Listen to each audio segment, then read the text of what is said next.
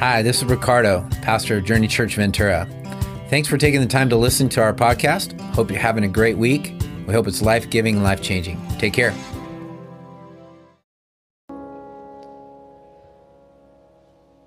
Heavenly Father, I pray that tonight would be a night where we remember the incredible, unbelievable, unimaginable sacrifice that you've made for us.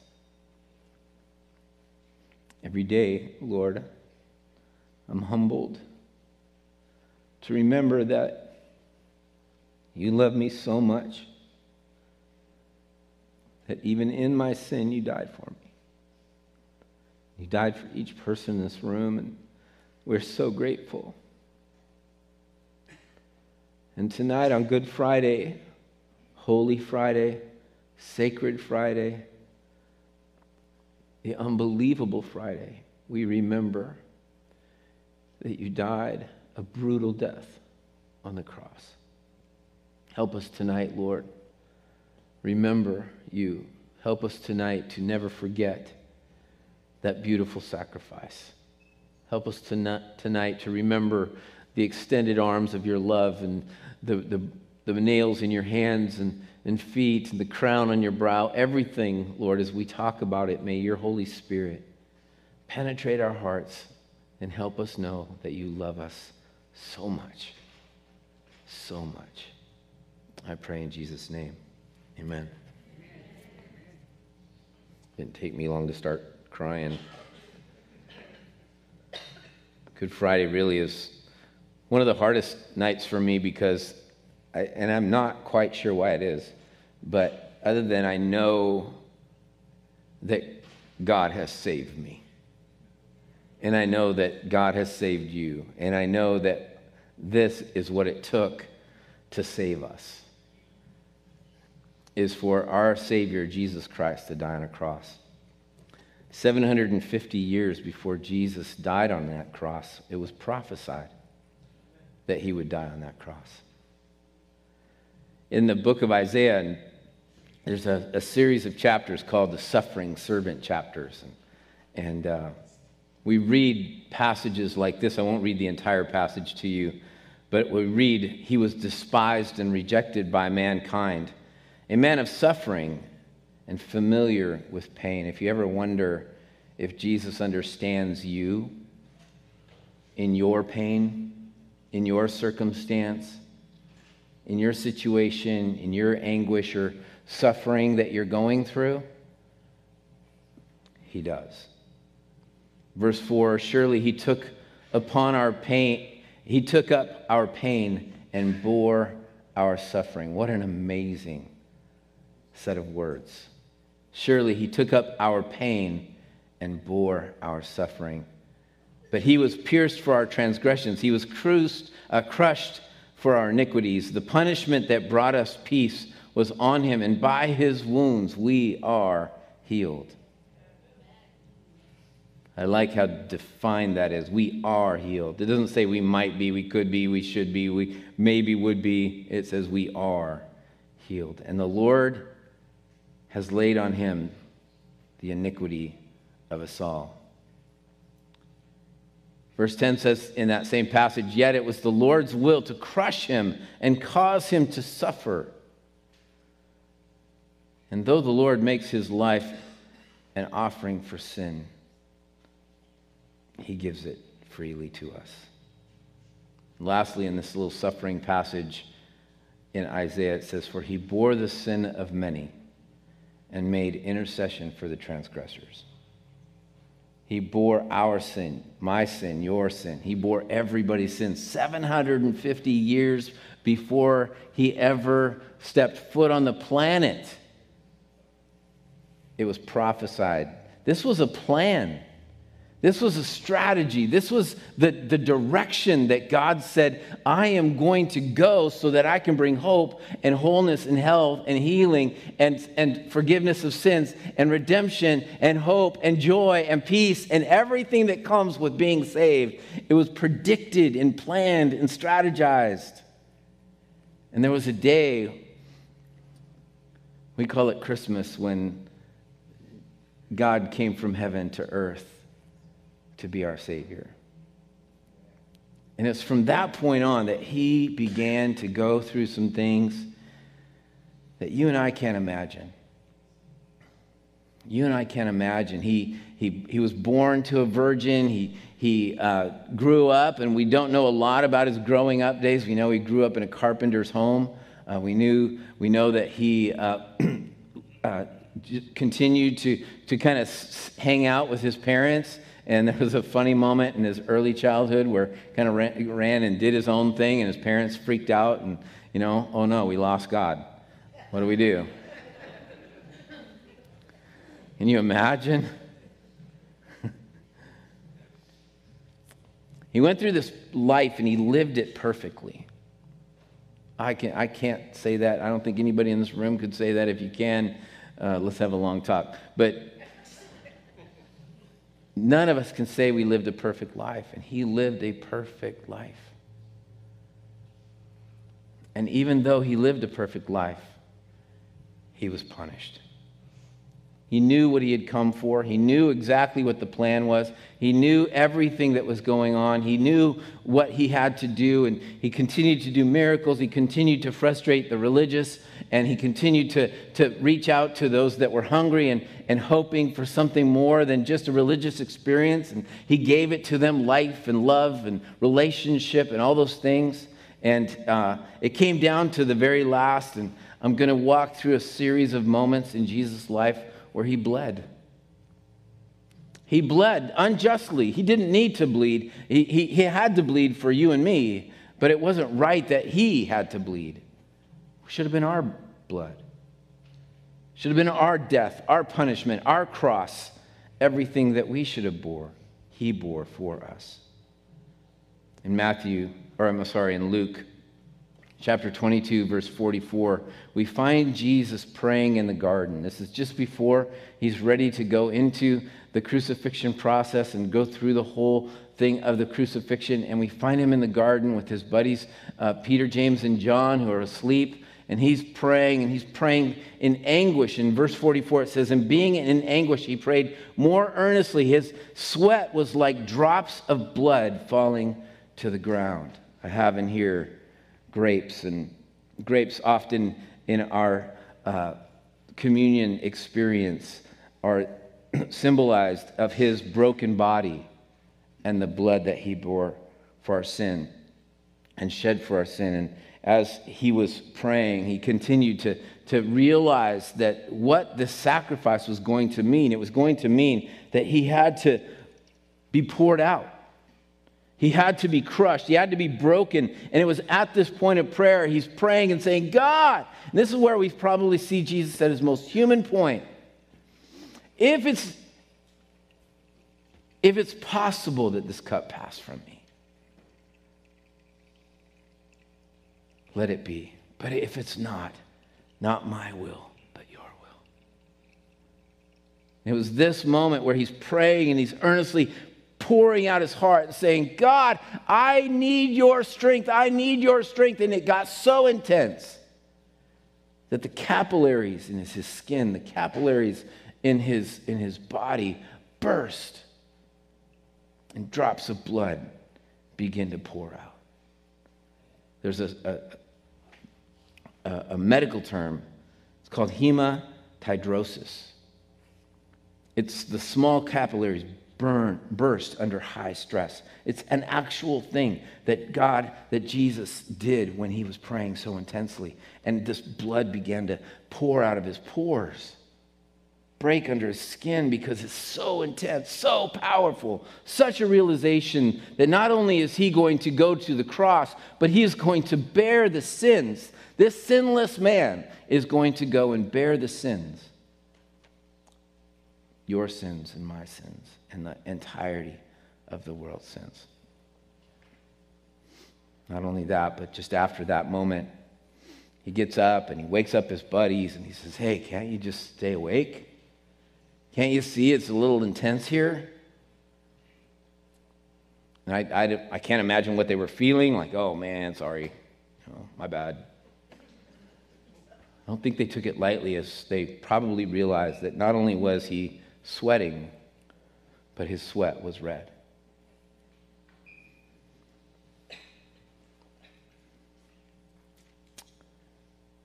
We move on to a moment where Jesus was being judged. And in the garden where he was praying, eventually Judas would come and kiss him, and he would say, "This is the man that you need to take." And they took him. And what happened at that point was unbelievable. He was beaten. After the judgment, again, the high priest asked him, "Are you the Messiah, the Son of the Blessed One?" "I am," said Jesus. "And you will see the Son of Man sitting at the right hand of the Mighty One and coming on the clouds of heaven." This is Mark chapter 14. The high priest tore his clothes. "Why do you need any more witnesses?" he asked. "You have heard the blasphemy. What do you think?" And this is where it happened. They all condemned him as worthy of death. Then some spat at him. They blindfolded him, struck with their fists, and said, "Prophesy." And the guards took him and beat him. And again, the blood flows. This is for you and me. It's not because he did something wrong. It's because we did something wrong. Beating, spitting, mocking, struck in the face. Some people believe his beard was pulled out. Awful, awful experience. I don't know about you, but every time I think about my own sin, these kinds of stories come up, and I realize that this was the extension of his love. This was no mistake. This was a strategy. Jesus knew exactly what he was doing. Why? Because he loves you and me. In Matthew chapter 27, we find that he is with Pilate, and Pilate says, "Hey, I don't see any guilt worth death here. I don't see the problem." And Barabbas, a criminal, a person who was a traitor or a rabble-rouser to the Romans, was another prisoner at the time. And there was a process or a ceremony that they would go through at times where the Jews could ask to release a prisoner. And so, would you rather release Jesus or would you rather release Barabbas? And instead of the Jews, the ones that were on Palm Sunday worshiping the King of Kings and the Lord of Lords, Hosanna, Hosanna in the highest, and watching him come in on a donkey and praising him, now they're saying, "No, release Barabbas to them. Release Barabbas. Reject Jesus." And verse 26 says, "But then he released Barabbas to them, but he had Jesus flogged and handed him over to be crucified." That's easy reading right here. It's easy reading. He got flogged. He must have just gotten beat up a little bit, but this was far, far from any beating that anyone could ever experience. I chose not to show this video tonight because I think it's a little hard for some people to see, but there's in The Passion of the Christ, probably the one movie that I've seen that actually depicts the pain and the sorrow and the hurt and the suffering of Jesus better than any other. But it was in this flogging where they stretched him out on a post. And the purpose of this flogging was to bring you as close to death without you dying as possible. And so they would stretch your hands up on this post, and they would stretch you so that your skin on your back was tight. And then they'd take this whip that had rock and glass all attached to the strips that are in the whip. And then they were long. They were long like this, and they would whip across the back. And if it was a skilled soldier, he would twist when he turned to pull the whip back, and it would pull the skin, and it would wrap around the rib cage and then pull the flesh right off the back. In many cases, some people would die because of the shock, the strain, the stress, but more importantly, the blood loss that would happen in these circumstances. This was the whipping that Jesus went through for you and for me. These were the stripes that he bore so that you and I could be healed. These were the things that Jesus went through to pour out his blood. He didn't just pour out his blood on the cross. We often hear that, he took nails in his hands, or he went through the crown of thorns. We kind of see that, but this was the worst part of the bloody process. This was the point where he was being whipped, and quite often 39 times. What they estimated was the time that a human being could bear that kind of punishment, and it would pull off his flesh. Many people said there's probably no original top layer of skin on his back by the time they were done. For your sins and my sins. His blood was shed so that you and I could have life and life abundantly. He was flogged. Then the governor's soldiers took Jesus into the praetorium and gathered the whole company of soldiers around him. They stripped him and put a scarlet robe on him. Can you imagine having that happen after you've been beaten and flogged?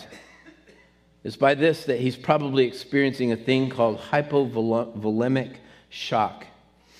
It's known as hemorrhagic shock, and it's just basically what happens when you lose 1/5 of your blood's 1/5 of your blood in your body. And you begin to shake, you begin to shiver, you begin to feel that shock. Your body begins to weaken. You're not in your clear mind. We don't know, we're not told what Jesus thought at this time. They put a staff in his hand and they made fun of him. And they twisted together a crown of thorns. And it's not hard to imagine this. There's bushes around here. I'm not even sure what they're called, but they have these thorns that are about this long. And if you get them when they're green, you can twist them around and make them into a crown. And if you tried to put them on your head, you'd feel those thorns just pierce your brow. I'm sure these soldiers didn't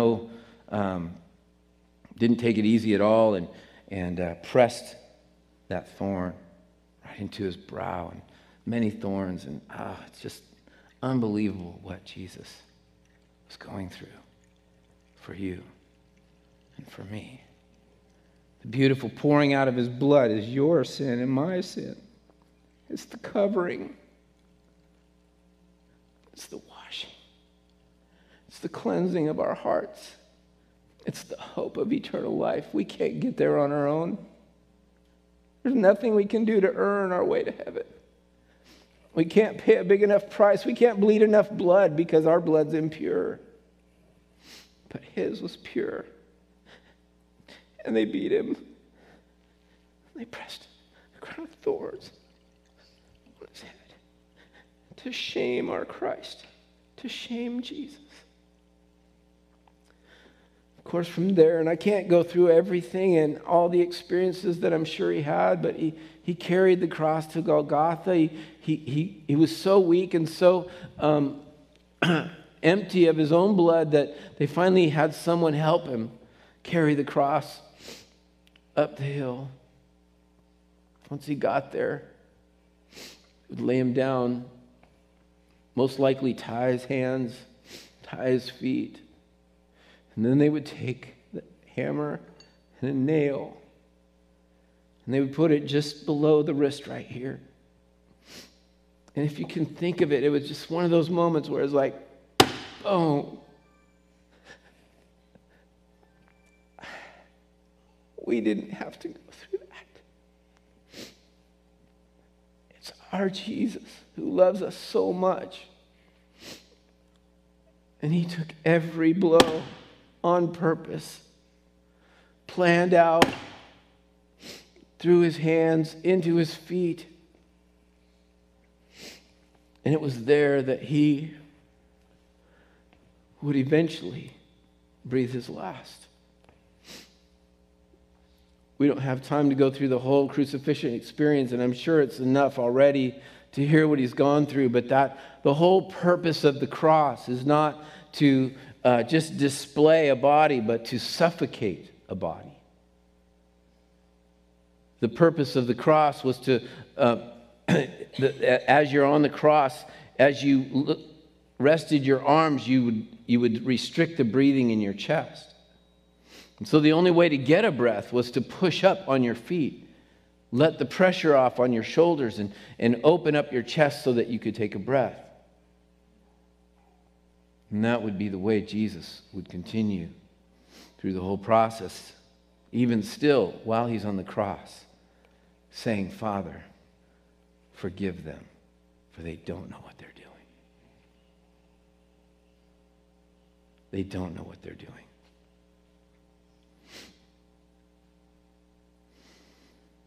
He cried out at one point, it is finished. And I love that phrase, it is finished. It was in the video, and I especially like that part because what is finished? His life? Our hope? No. The work that it took for your sin and my sin to be forgiven was finished. That is a finished work. You and I will never have to do anything to earn forgiveness. You and I will never have to do anything to earn our right into heaven. Why? Because that work has been done. And we can celebrate that work. It was a brutal death. It was an awful experience. It was crazy that he had to go through all of that for your sin and my sin. But when he breathed that last and he said, it is finished, that's when the work was done. And maybe you're here tonight because you're having some kind of religious experience and you think, man, I'm going to go gain God's favor by going to church on Friday night on Good Friday. You're wasting your time. He loves you already. He's done the work. The work has been done. The cross is finished. He finished the work on the cross. There's nothing to earn there. There's nothing to do that. Everything we do now is an expression of our love and obedience to him. That's it. There's nothing to earn. There's nothing to achieve other than, God, we love you, we praise you, and we're here to serve you because of what you've done for us. Everything we do now, in our giving, in our living, in our serving, in our obedience, is all about a worship expression to him, not a way to earn our way to heaven. Why? Because it is finished. The last place that he shed blood was after he died. Instead of breaking his legs, which in most cases this crucifixion experience was a long experience. And what the Romans would do is they'd come along and they'd break the legs of the person on the cross so that they could no longer push themselves up and they would eventually suffocate. Jesus didn't die that way. He died before they broke his legs. And so in order to find out if he was really dead, they thrust a spear into his side and a cross into his heart. And out came blood and water, which is the biological event that happens when we die. I'm not going to try and explain all of that because I don't fully understand it, but I know that there's water and blood, and when you poke it, out comes water and blood. And that was the definitive part of knowing that Jesus was dead. This wasn't a fake, wasn't a tease. He actually died for your sin and my sin. Galatians 3:13 says this: Christ redeemed us from the curse of the law by becoming a curse for us. For it is written, cursed is everyone who is hung on a pole. Maybe some of what I've done has been graphic, and maybe some of it has disturbed you, or maybe some of it, hopefully, has challenged you to realize that God loves you so very much. The purpose of Good Friday is not just to recognize this crucifixion and go, oh yeah, Jesus, died on a cross. Oh yeah, I wear a cross all the time. No, this is what really happened. He suffered, he died, he bled, he hurt, he went through pain, he bore our sins, and he shed his blood so that you and I could experience forgiveness. These grapes in this wine press were crushed. And as you press on them, the blood comes out, and this is exactly what happened with Jesus. And so tonight, we're going to symbolize and remember Christ's death by receiving communion. There are crackers and there's juice right from these grapes available to anybody who would like to receive communion tonight. In just a minute, before we receive communion, I want to ask, is there anybody here tonight? You came because it's Good Friday. You came because it's a religious day. You came because a friend asked you to come, but you don't have a personal relationship with Jesus Christ. But tonight, you've realized the price that Christ paid for you. You've realized that this was a plan, 750 years, actually from the very beginning of creation. We don't have time to go through all that, but 750 years, those prophetic words were written about what Jesus would do for you and for me. And he did it 750 years later. And we have the hope of eternal life.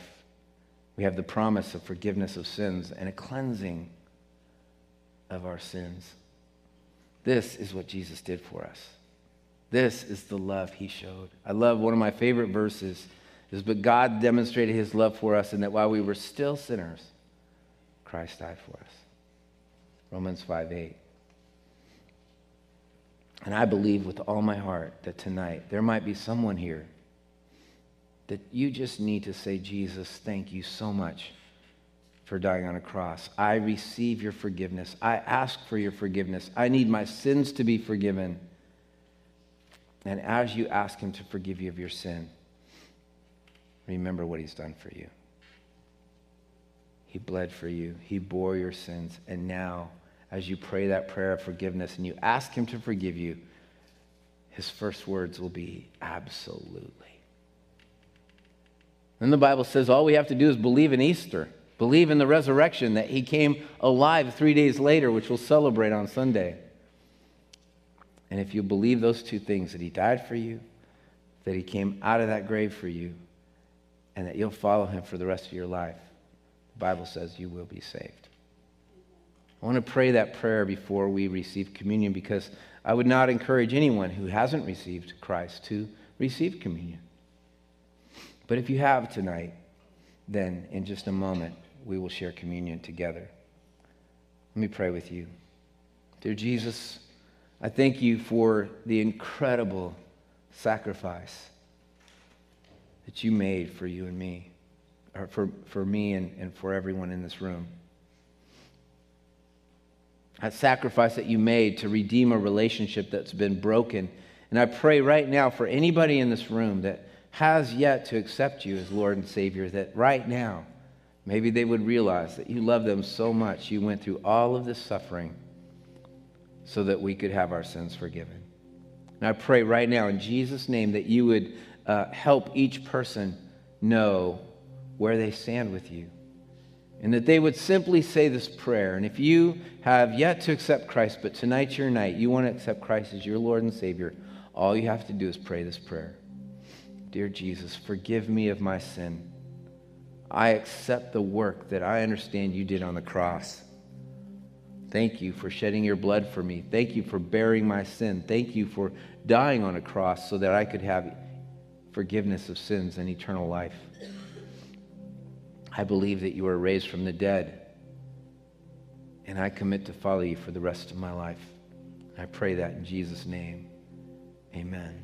Amen. If you prayed that prayer, you prayed the best prayer ever, and we'll celebrate what you did. But tonight, I want to encourage everyone in this room, as we get ready to receive communion, I'm going to ask Don and Colby to come up and prepare. What you're going to do is you're going to walk up here, and you're just going to get a cup, and you're going to take a cracker, and I want you to come and get it, and then take it back to your chair, and we're going to all receive it together, okay?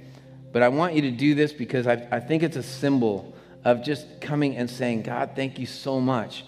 Instead of that little cup and that little wafer on top, let's come and get the juice that was squeezed out of these grapes that represents the brokenness of Christ, that represents our forgiveness of sins, and that cracker that represents the brokenness of his body. And then let's all receive that together as we finalize our thoughts tonight. So, if you will, as Leanna comes to lead us in another worship song, will you just come, get your cup, get your cracker, take it back to your table or your chair, and then in just a moment, we'll all receive communion together. God bless you.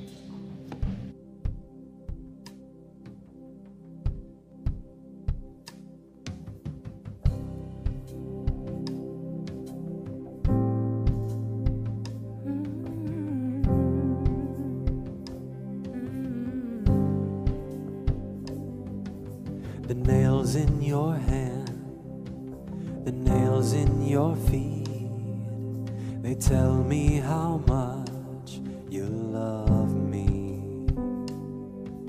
The thorns on your brow, they tell me how you bore so much shame to love me. When the heavens pass away, all your scars will still remain, and forever they will say how much you love me.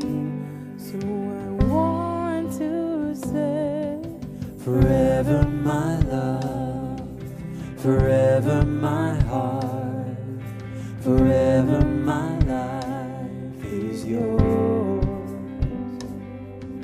Forever my love, forever my heart, forever my life is yours.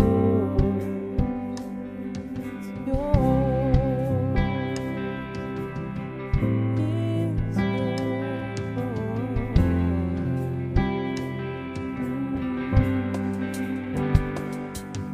The nails in your hands, the nails in your feet, they tell me how much you love me. The thorns on your brow, they tell me how you bore so much shame to love me. When the heavens pass away, all your scars will still remain, and forever they will say how much you love me. So I want to say, Forever my love,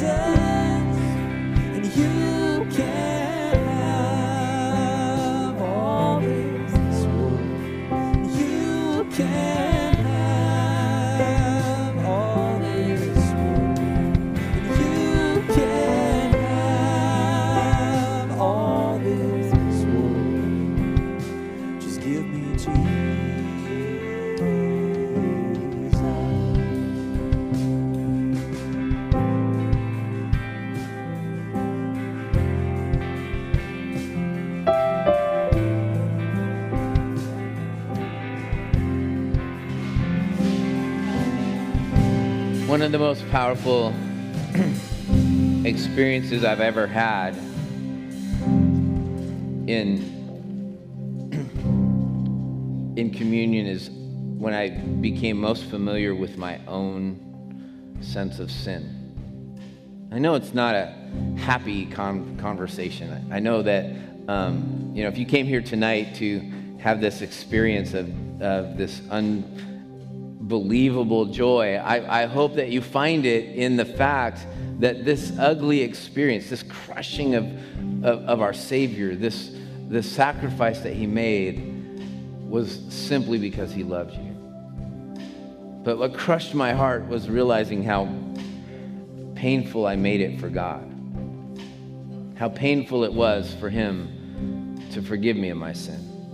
And so I'm grateful. I'm grateful for this cup. I'm grateful for this cracker that represents the broken body of Jesus Christ.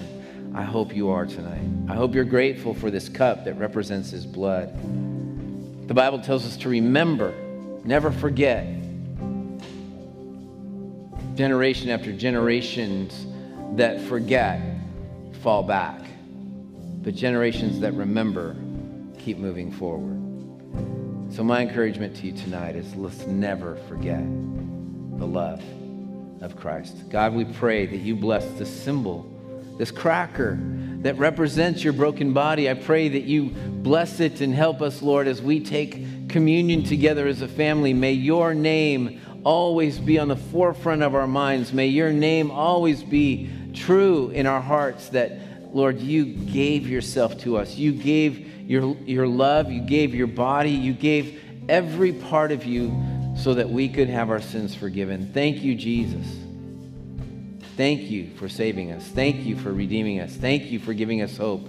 Thank you for giving us a clean slate, forgiven of our sins. We thank you for that.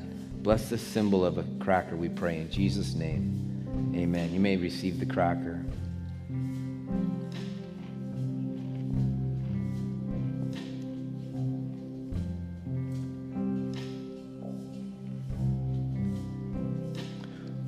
Lord, we thank you for this cup that represents the shedding of your blood. And we thank you so much for it. The garden, the beating you took on your face, on your back, the nails in your hands, the crown of thorns on your brow, the sword in your side, every part of your blood that was shed, we realize was done intentionally so that our sins could be forgiven, and we thank you for that. We receive this juice right now in Jesus' name. We receive it as a blessing to know that we will never forget the sacrifice you've made for us and the love you've shown us and the forgiveness you've given to us. We pray your blessing on this cup and its contents in Jesus' name. Amen. Thank you for giving us the opportunity to join your journey. And I hope the message made a big difference in your life. And if it did, we just encourage you to go to journeychurchventura.com and let us know. Also, be free to share this message with your friends and family. We just love to impact as many people as we can. Once again, thank you for joining us at Journey Church Ventura.